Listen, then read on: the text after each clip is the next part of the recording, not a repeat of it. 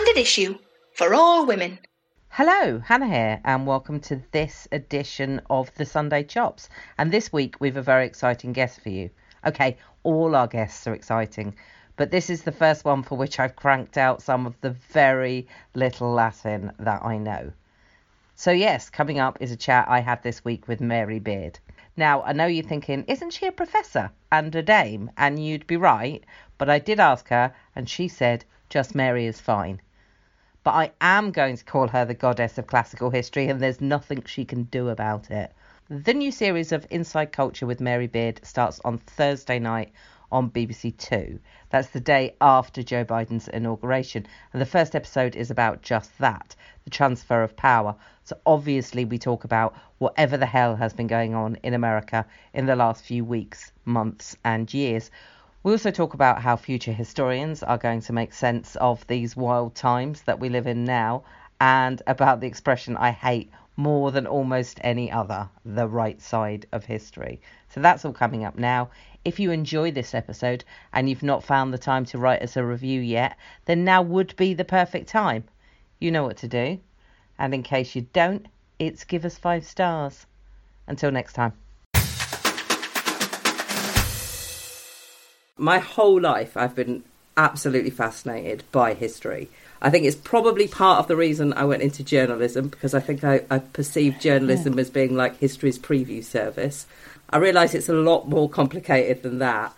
So I wondered if I could ask you to start with, as a historian, how easy do you think it's going to be for future generations to study this period that we're living through now, given that, on the one hand, we have access to, you know, the Vox Populi on a level that we've never had before. Yeah. But on the other hand, it's never been harder to find accurate, unbiased reporting. No, and in a way I'm lucky, because most of what I do, not all, but most of what I do is about the ancient Romans and partly the ancient Greeks.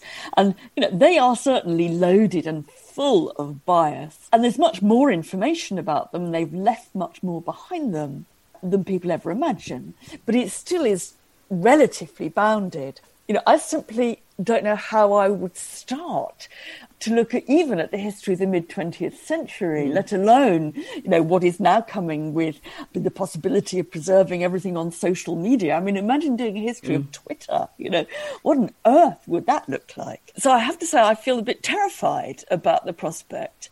It's kind of bad enough in some ways, difficult enough and complicated enough living through all this. Yeah. You know, how on earth we will preserve the kind of information that we've now got? You know, will there be, for future historians, a great sort of repository of everybody's tweets? Hell, it's a frightening thought. Yeah. And then how will you start to make sense of it when the history here is now so noisy? You know, it used to be noisy for the Romans, but by the time, you know, time had weeded that out, you're not confronted with quite such a deluge of material. So I always admire modern historians just making their way through it. Now more stuff's gone online. There's never really a definitive version of it. It can be altered. In the old days, you would go to the library and you would look at the archive newspaper thing. That's right. And they're not all there now. Most of it's online.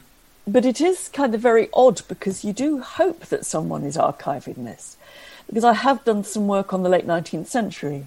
And there, I mean, it's always very exciting, because you go to the archive and you get the boxes out and you get the, you know, little pieces of paper, and it's the dinner invitation and the, you know, somebody saying, thank you so much for that lovely present. And it's really kind of amazing material of the lives of the people that I was looking at. And you think, nobody would find that for me. You know, if anybody, you know, wanted to know what I'd been doing over the last month and didn't have access to my email, I mean, I will leave nothing behind me in that kind of way. Yeah. What I've always found very exciting when I have done a little bit of, as I said, a little bit of work in the 19th century is I think there is, you know, opening somebody's letters. Yeah. I mean, it feels a bit wicked, actually. It feels a bit transgressive. You kind of think, this isn't addressed to me, you know, especially when you find them kind of fessing up to things that perhaps they didn't think people like me would be looking at. I did find once that a colleague of mine's grandfather or great-grandfather had actually had a failed engagement. And I just said to him breezily when I met him in the street, I've just been reading about your great-grandfather's engagement that fell through in 18, whatever it was. He knew nothing about it. Now, your new series, the first episode is about the transition of power, and to continue to blur that idea between historian and journalist. I would like to say that you got an insight in what it's like to be a journalist, I would imagine, while making this, in that, boy, has that story changed quick in the last fortnight. No, it has. And it's quite... Well, it's quite scary making a television programme about it, because you think, how quickly is this moving? For me, it's been a great opportunity to think about some of the things that are similar with the period that I work on, and some of the things that are very different. And I think that almost every historian would say that those moments when power changes hands are always very fragile. They're always likely to go wrong. It's always the most dangerous part of any regime.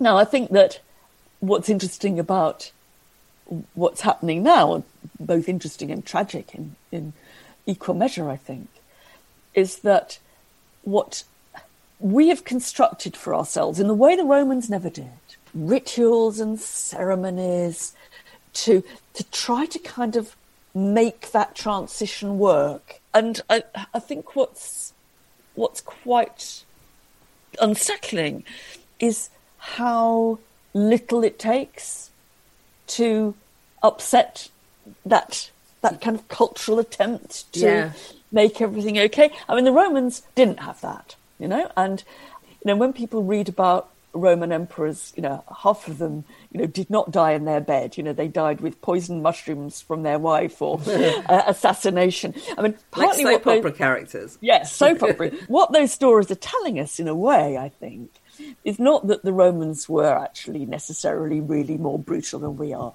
but that they sort of looked at those moments of transition of power absolutely unmediated by anything. There was no Roman coronation ceremony. There was no kind of inauguration ceremony. It just happened, and it happened horribly brutally, actually. And most later cultures have generated all kinds of ways of somehow making that much more seamless, of allowing the transmission of power to happen calmly. Yet, of course, it's underneath. It is the moment where any regime, whether it's a dictatorship, whether it's a democracy, whether it's a monarchy, is always at its most vulnerable. And there is something frightening about seeing how vulnerable it is. And I mean, in the first programme, we talked to Armando Iannucci, who has quite a lot of experience of thinking about the transmission of power, both in Stalin and in America. Yeah. And so it's very interesting seeing his take on that real fragility. Oh, God, I love him. I met him once at Cambridge Literature Festival because I live in Cambridge, and it was genuinely one of the most exciting things that had ever happened to me, in that I got to have a 20-minute conversation with Armando Iannucci, and it was brilliant. And we talked about American politics. Now, that brings me to something that is interesting. I mean, obviously, if you look at what happened after Stalin died, in fact, if you look at throughout Russian history, it didn't end very well for the losers. Let's put those in sort of quote marks. And I wonder what history can teach us about what we're going to do with this problem that we face now, of how do we deal with the fact that we have people who have lost but won't accept it. Yes. Well, I think it's very, very difficult, because we've put a huge amount of stress on the notion of being a good loser. Right?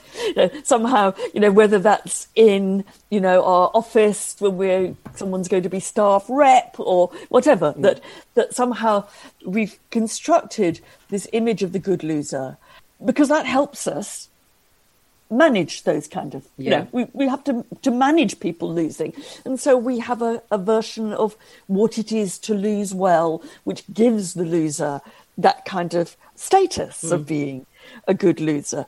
But it is, I've often thought to myself, gosh, it's a very odd idea, isn't it?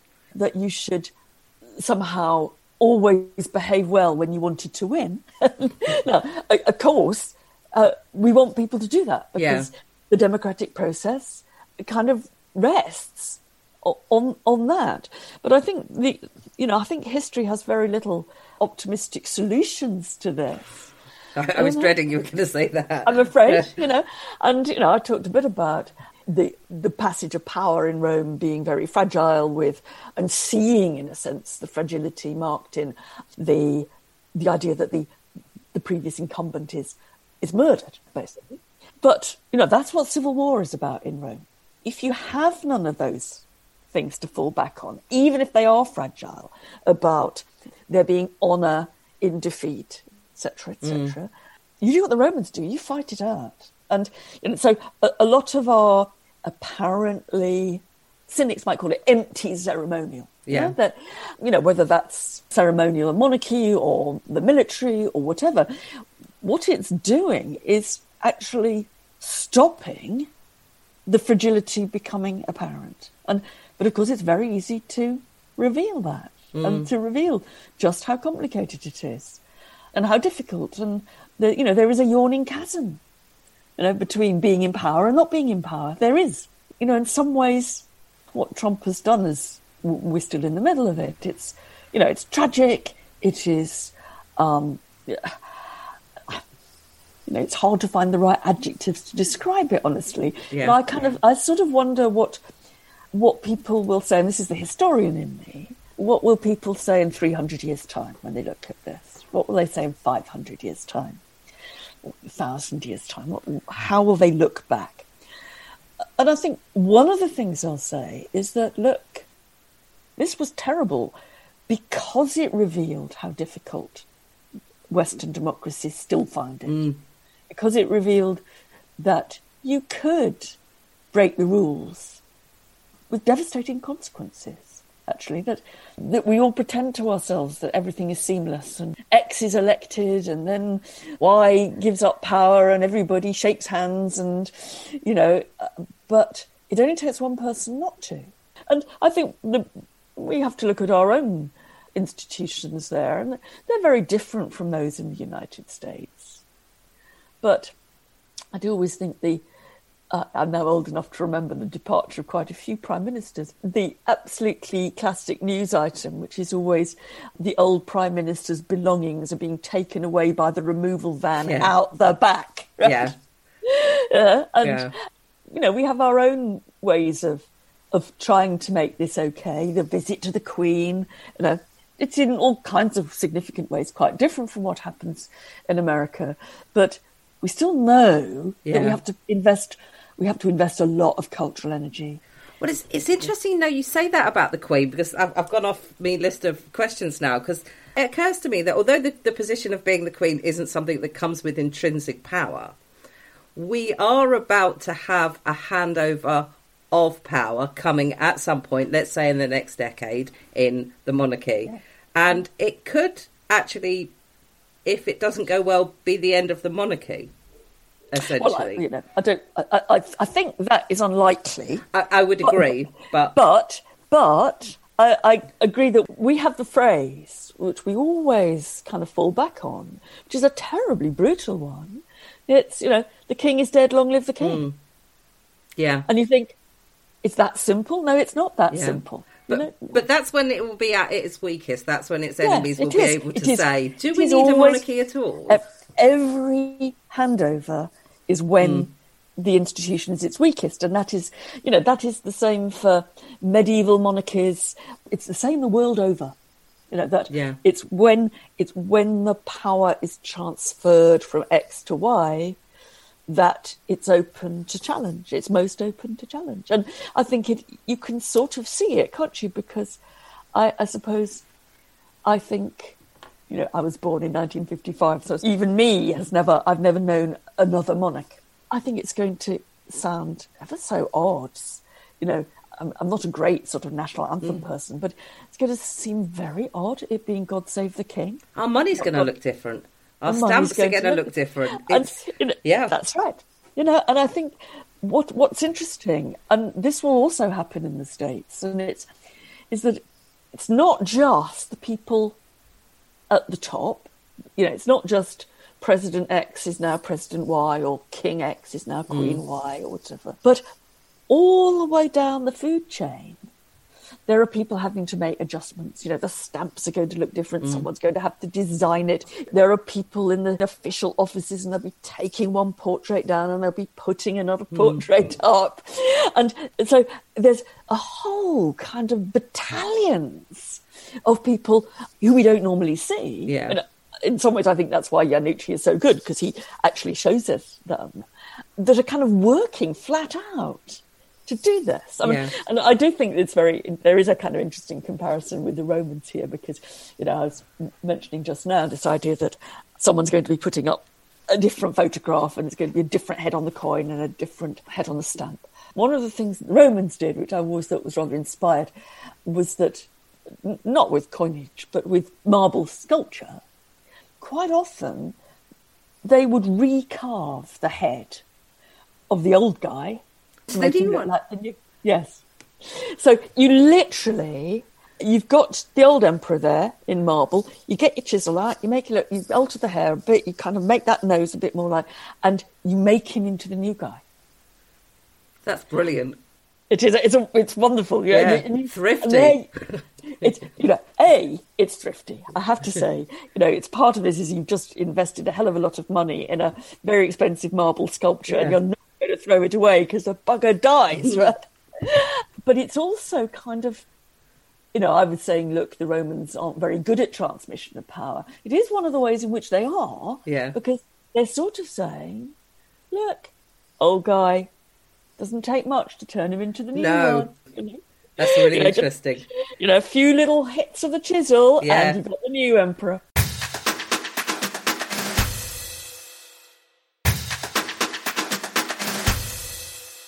The second episode is about the evolution of language, which again is timely and totally fascinating.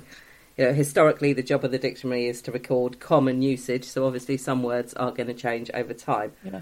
But we're currently in a situation where with certain words, or we've got certain words that mean two entirely different things, or entirely different things to many different people. For the sake of argument, I'm going to come up with the word fascist.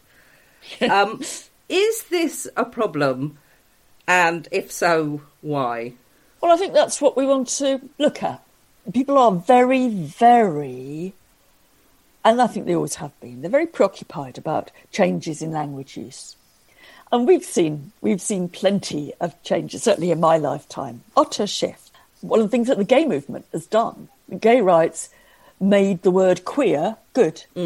When I was kind of taught when I was a kid never to say it. So there are some quite positive and interesting reclamations of words. Now those most people like. It's good, you know. There's university departments of queer history in a way that would have been inconceivable 40 years ago. That's great. But then other words shift in different directions.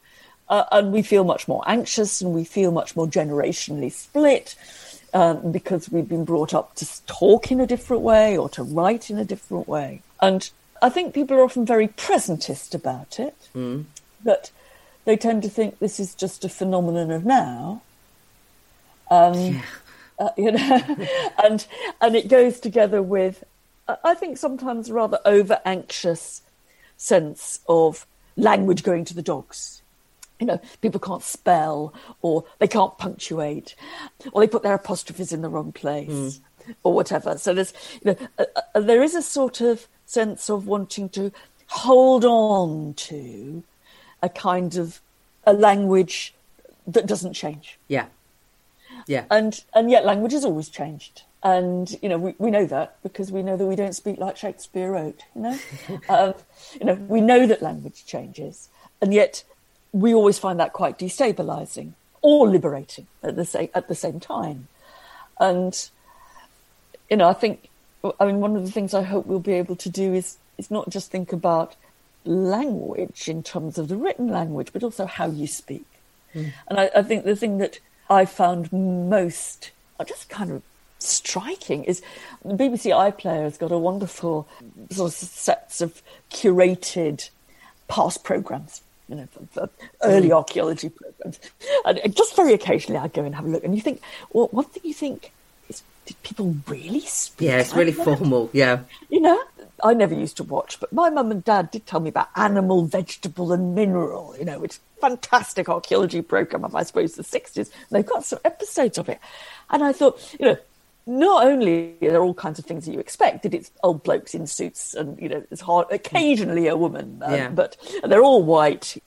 I think the thing that shocks you most is how they're speaking, because, I suppose we know that the Queen, we do know that her voice has changed slightly, right?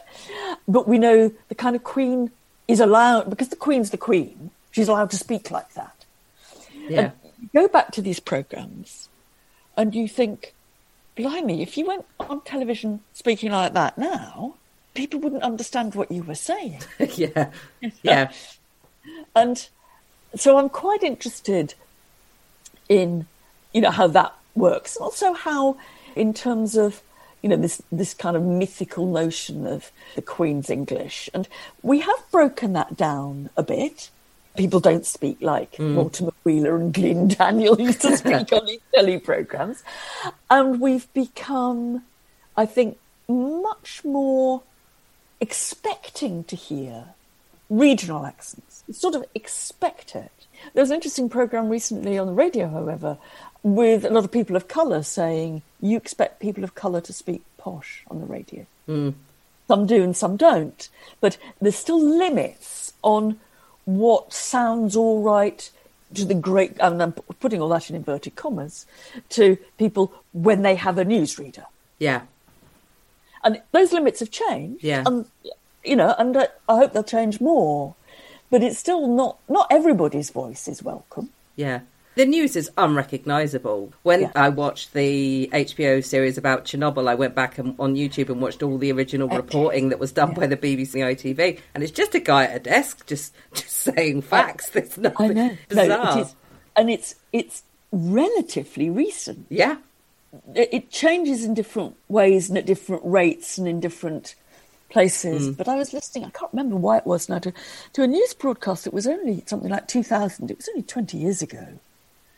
And I already thought it sounded foreign. I thought it sounded like a foreign world. Yeah.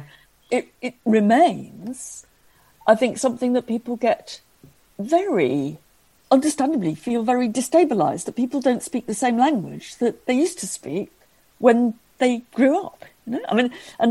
I kind of think in very trivial way about how I was taught at school. I remember taught not only about how you spoke, but the kind of writing that we had to do. I remember one whole lesson was in my English class when I was about 11. And perhaps it already seemed odd because I remember it. Something that was how to write a telegram. And you had to put detained in London, stop. And you think, we were actually taught that. Wow. So, language is really, really fast moving, and yet we like to think of it as slow moving, whether it's orally. You learn all kinds of bits of convention that, particularly if you're my age, it takes you a while to catch up with. The idea that it somehow it can look a bit aggressive if you end a tweet with a full stop. Yes, I saw that, yeah. And I think... And the sub-editor in me was just bursting out of me, like, what? Yeah. And we know that people are, I think, very interested in this from all sides, because otherwise, that book by Lynn Truss, Eat, Shoots and Leaves, actually she did it very well, but it was a massive bestseller, and it was about punctuation. Yeah. I wonder if that would be as big a seller now, if it was released now, as it was then. I don't know. Back in 2014, you made headlines when you received a huge amount of abuse or online abuse on Twitter, you took one of your trolls out to lunch. And at the time, I thought... He took you out to lunch. Let's be strictly accurate. At the time, I thought, that's a great idea. I can only see positive things coming from that. More people should do it. More people didn't do it. It seems like 2021, we're even worse at learning how to speak to each other properly online. I wondered what you made of recent moves by Twitter and Facebook to sort of de-amp the volume. I think it's very hard to know. I feel totally ambivalent because, one level, I think de-amping the volume is a jolly good idea, and it's about time they did it. And it's about time in some ways that Twitter and Facebook saw that they had responsibility in some level for what's going on their platforms. On the other hand, you think, so the right to speak is going to be determined by them? Yeah, we're in 100%, Mary, and I find that really relieving. How do we get our heads around this? I thought they'd done the right thing. But I thought, so the kind of access to the public sphere is going to be determined by the likes of Mark Zuckerberg. Hang on. We haven't begun to think about how to manage this. And I think, on the other hand, though, that we can be a bit over self-flagellatory because, this is really going back to my idea that what was I taught to do at school? I was taught to write a telegram. I mean, social media is still relatively young. There are some people who are actually social media natives, but not that many, really. Most people are learning. And I kind of hope, though this might be... I totally accept this might be wildly over-optimistic. But my hope would be that over the next decade or so, I have to say it doesn't look as if we're going in that direction, but never mind, we get to understand what the basic communicative rules are. I mean, I think we're still trying it out at the moment. We're still trying out what happens if you say, "You filthy slag." Yeah. In ways that we certainly, you wouldn't go into a pub, certainly if you were not if you were sober, and say to some random woman you happen to not particularly agree with, "You filthy slag." People are happy to do that on Twitter. I'm quite amazed how disinhibited they feel. I'm kind of hoping that in the end we will learn a bit to police ourselves. I mean, there's always going to be horrible people on social media. There are horrible people. And at a certain level, we're not quite clear, I think, about what we want. I mean, we don't want everybody always to have to be polite to each other, because people aren't polite to each other always, and we don't want to live in a world, actually, where no one ever gets cross. But it's how you manage that crossness. Yeah. And I think that we're increasingly aware of the problem. I mean, I think what was interesting about Twitter and Facebook was that people instantly saw what the difficulty was. It wasn't even those who were at some level like me clapping still said, "But are we sure this is quite the way that you do this?" So I think we're getting a bit savvier as a community, as an online community, about this. But let's say, I tend to be an optimistic soul, and I probably here over optimistic, but because I think there are some just dreadful things, but I hope maybe we'll learn to be more aware and brave about policing. We'll learn to say, would you mind take that down? Yeah, I'm loving your optimism because I really hope things improve. I mean, as I say it. No. I mean, please stay optimistic, Mary. Somebody needs to. I say it, and I think, does this sound convincing as I actually say it? And I'm not sure it does, but it is what I'd like to think. Well, you know more young people than I do, so you've probably got reason to be optimistic. And also, I think that probably the number of the truly nasty out there is not great. There's a lot of sad people. There's a lot of lonely people. There's a lot of people who are disinhibited because it's very late at night and they've had too much to drink and they just go, and look, is it ever the case? Have I never sent a tweet that I didn't, perhaps not a good idea in the morning once I'd done it? We all do that, and we don't want to stop people doing that. But I suspect that more people who write horrible things are sad rather than really, really mean. Yeah.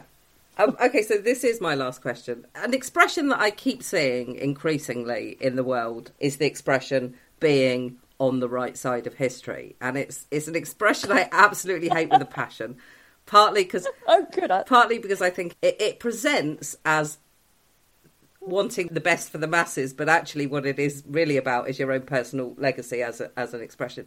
So I just wondered, as a historian, is there a right side of history? No. Well, it's really funny that you should say that, because a long-term project I've had, which somebody eventually will take me up on. So I wanted it'd be great for a radio programme. I wanted to do a series of radio programmes called The Wrong Side of History.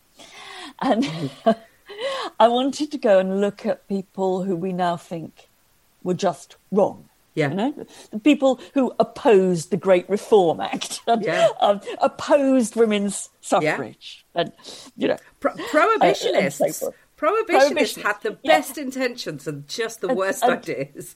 I think it would be great, because at some level I have no sympathy at all for them, and yet these were people who were probably not stupid. How did they think that? And why did they think that? And why did that seem to them the right thing to do? Why were there women who opposed women's suffrage? Yeah. And I've always thought, I mean, it's part of, history being written by the winners, that in some ways feeds into a very black and white, and here we're back to, Twitter speak, very sort of rigid, yes, no, right, wrong version of history. Just like, Twitter, you're either with us or you're not. Yeah. When actually history is always about compromises and complexities and nice people saying things that you disagree with and having to wonder why and how you would convince them. I mean, how would I convince a slave owner that it was wrong? And I think that quite a lot of social media feeds into a rhetoric of outrage rather than a rhetoric of persuasion. Yeah. You're wrong, and then, put whatever kind of expletive after that you want. When what we've got to do is we've got to persuade people without thinking that we're ever all going to agree. Do we actually, again, it's a bit like wanting a world in which no one gets cross.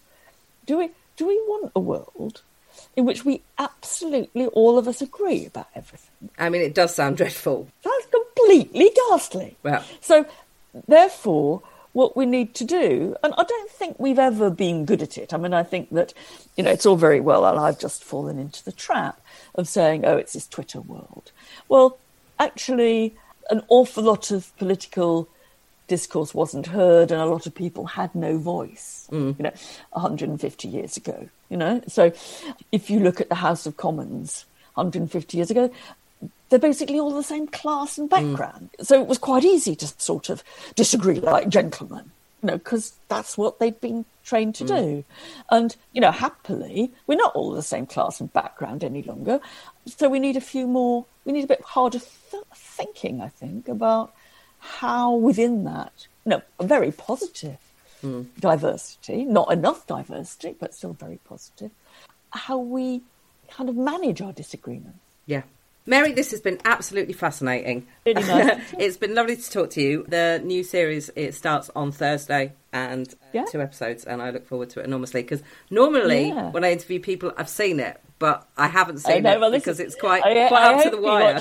Yeah. It's not only have we got Armando, but we've got Margaret Atwood, David Olusoga, Sarah Churchwell, and we have got a whole load of very big actors like Simon Russell Beale and Brian Cox doing a sort of joint performance of King Lear.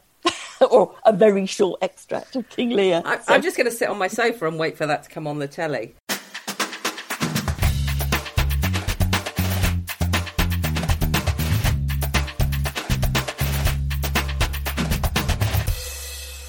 Standard issue for all women.